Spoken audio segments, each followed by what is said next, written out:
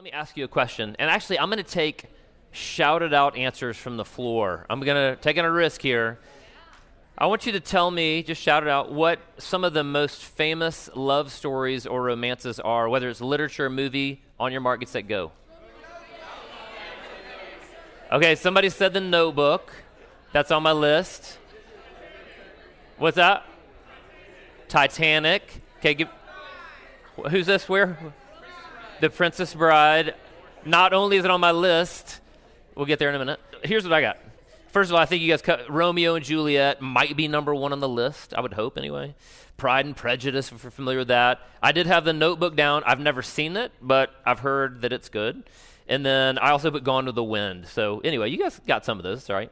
Now, let me just clarify really quickly here. And again, I realize the danger of saying this, but it's not just females who like romances or rom-coms, right? I mean, that is probably a generalization. It's also guys, right? And so it's Braveheart, it's Gladiator, it's The Matrix, even The Avengers has a little bit of romance in it, right? I mean, it's there. And anyway, in just a moment, we're going to begin today's sermon with a clip from what I would argue is one of the greatest romantic movies of the last 50 years. That's slightly tongue-in-cheek, but we'll get there in a minute. Before we begin, let me take a moment and let's pray.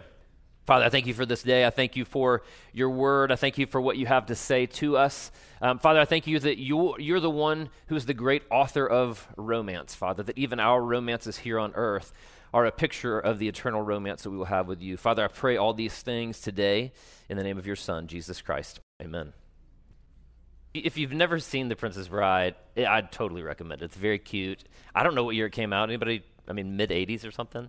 So the special effects are lacking, but the story's great. Anyway, all right, I recommend it. Now, what's interesting is the little guy right there, Fred Savage, is sick, and so his grandfather has come over to read to him during the day, and his grandfather picks this story called The Princess Bride, and of course what he's doing is he's tricking his grandson into letting him read this story that's not just about sports, it's not just about action, it also has this element of romance in it, and you can see the little boy there going, wait a minute, is this one of those kissing stories? This is what he was getting ready to say there. Now what's interesting is after they read the story, the grandfather wraps it up that day, and his little grandson responds by asking him to read him the same story again the next day, and his grandfather's reply is, as you wish. And so it's a very cute little way of responding. It's not just a love story about Buttercup and Wesley, but it's a love story about a grandfather and a grandson as well. Now, the question today is this: what does the Bible have to say about love? What does the Bible have to say about love? Most of us know some of the familiar passages of Scripture. We maybe know 1 Corinthians 13, love is patient, love is kind, etc., etc. We know John 3:16, for God so loved the world that he gave his only begotten son. Most of us are familiar with that verse. Maybe we've seen it on TV at a sporting event. And we know the famous verse, most of us, from 1 John 4:8, in which John writes that God is love. The Bible has really a lot to say about love. In fact, the Bible mentions either the Hebrew or the Greek words for love about 682 times. So the Bible is filled with all sorts of different truths about love.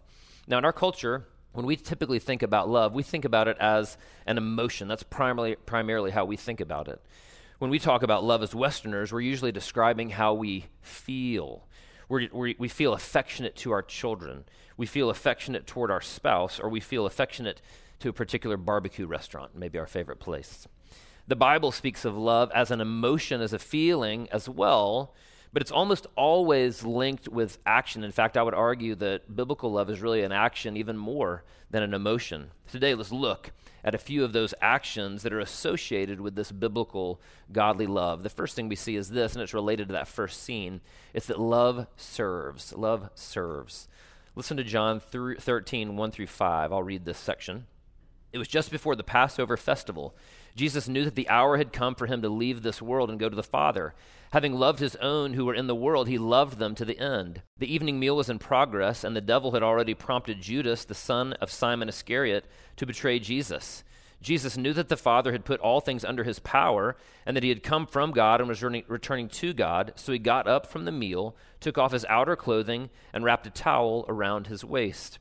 After that, he poured water into a basin and began to wash his disciples' feet, drying them with the towel that was wrapped around him. I've been wearing chacos now for probably 20 plus years. The first pair that I ever bought was at the REI in Denver, Colorado, if you guys have ever been to that REI. It's really cool. I was speaking at a camp in Buena Vista, Colorado that was just at the foot of the Collegiate Peaks. And during that week, we were constantly rafting and we were hiking. We were walking around sort of the dusty, dirty trails there around the camp. And my Chacos were awesome. They were super durable.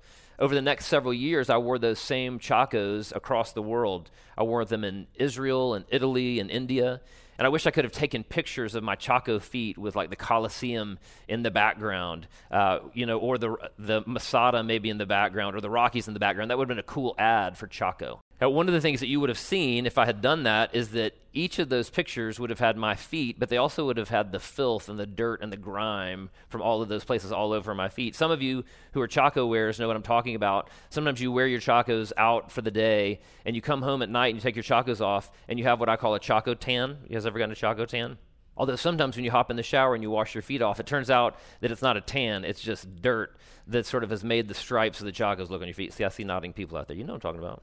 Anyway, covered with filth. In Jesus' time, they did not have Chacos, but everyone did wear sandals. And they wore these sandals on these very dusty, dirty roads that were traveled by all sorts of animals and all sorts of people. None of these roads were paved. It was common upon entering a Roman home during that era for a servant to wash the feet of all the people that entered into that home, especially before there was some form of communal meal, since they would have not been sitting in chairs like we sit at a dining room table. Instead, they would have been lounging or reclining around a low table on the floor.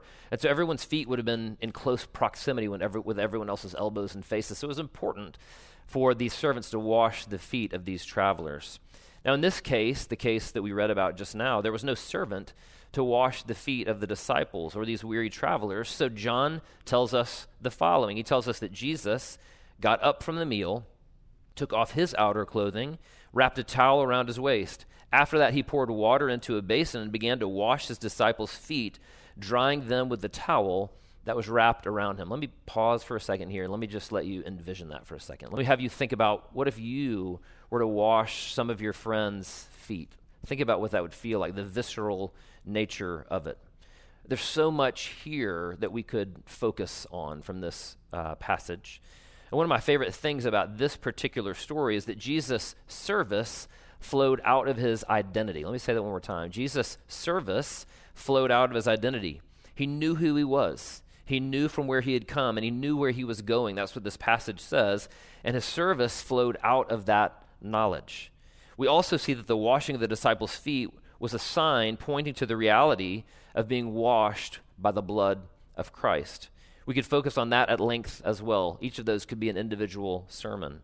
At the moment, however, I just want to draw your attention back to the end of verse 1, where John writes the following. He says this, "Having loved his own who were in the world, he loved them to the end."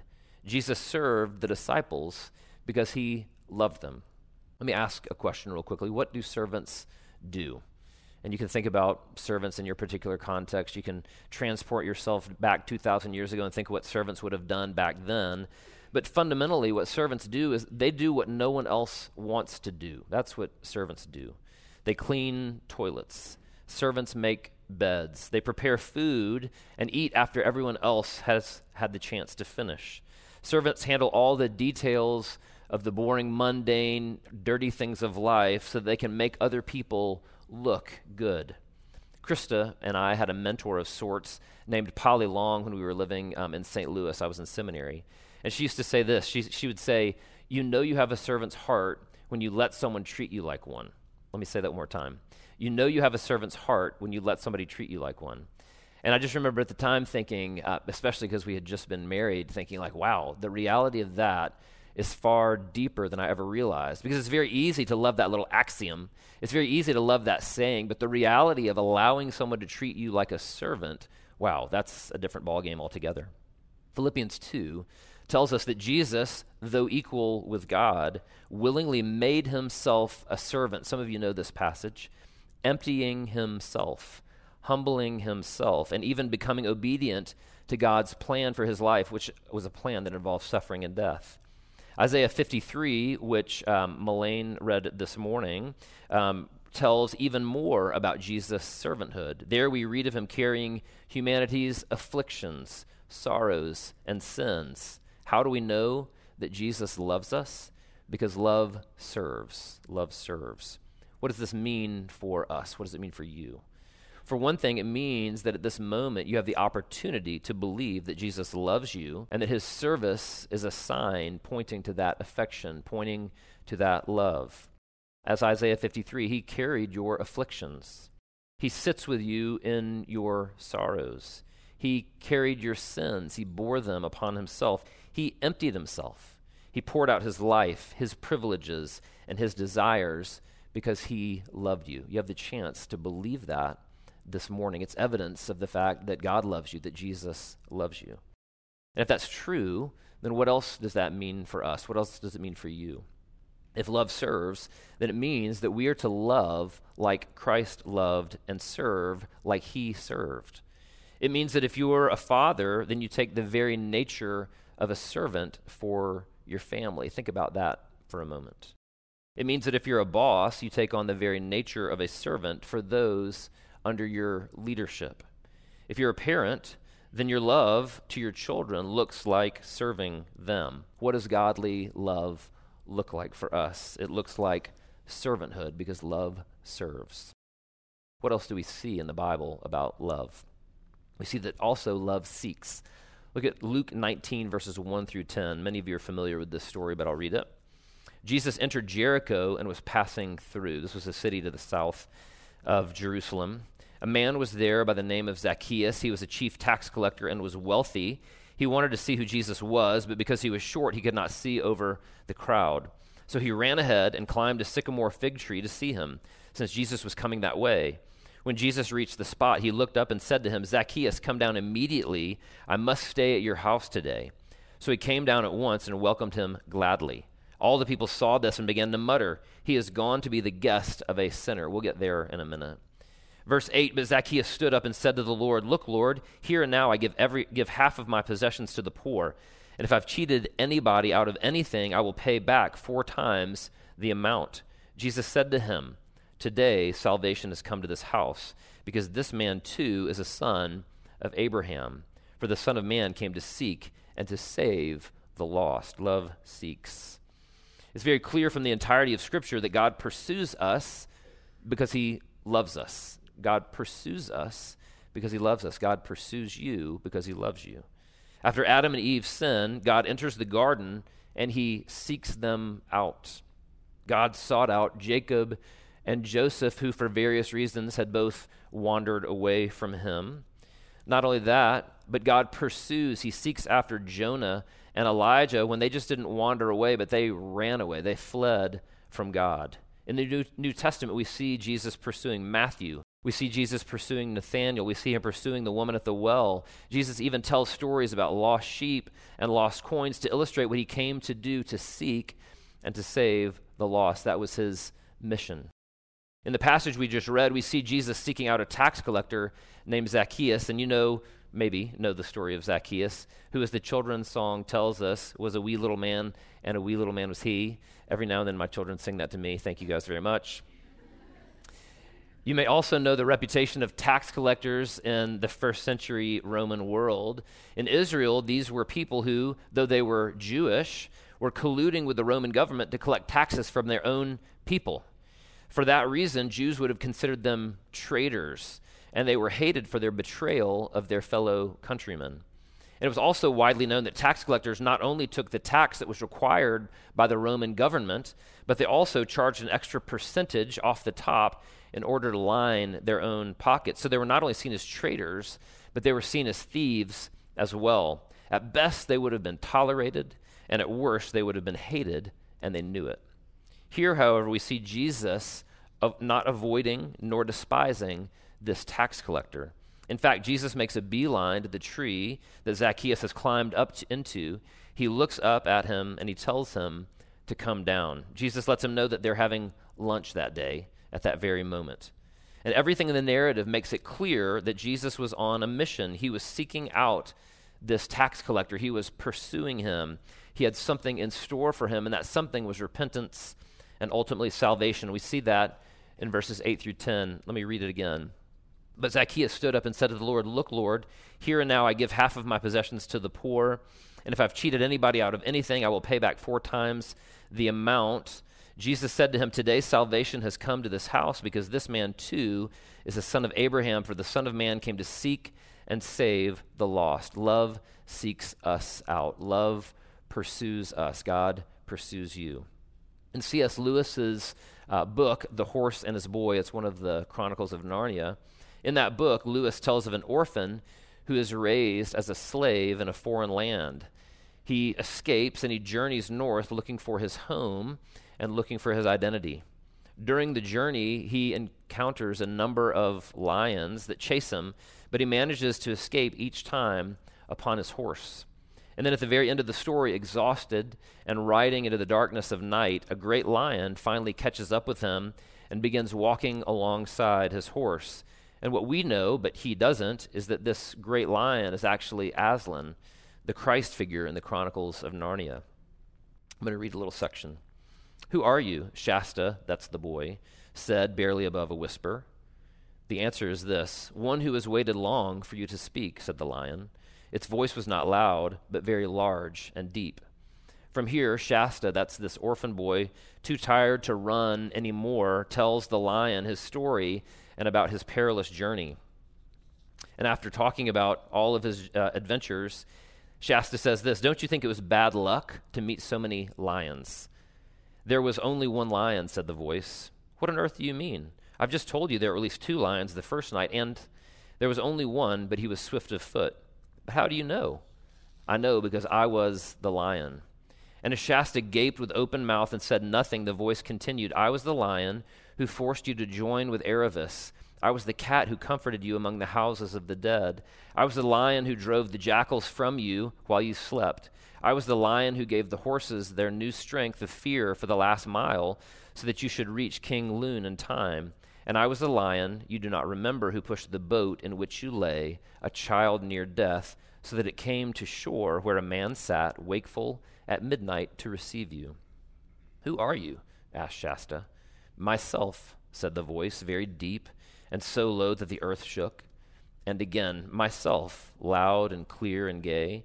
And then the third time, "Myself," whispered so softly that you could barely hear it, and yet it seemed to come from all around you as if the leaves rustled with it. Some of you have dramatic stories of how God pursued you. You can think for a moment about the dramatic elements of your stories. There may have been no lions, maybe no talking horses, but God still miraculously sought you out nonetheless. Often these stories involve God seeking you through the fog of addiction. Some of these stories involve God miraculously appearing to you like he did to Paul on the Damascus Road. Some of you were pursued by God through campus outreach or through Young Life.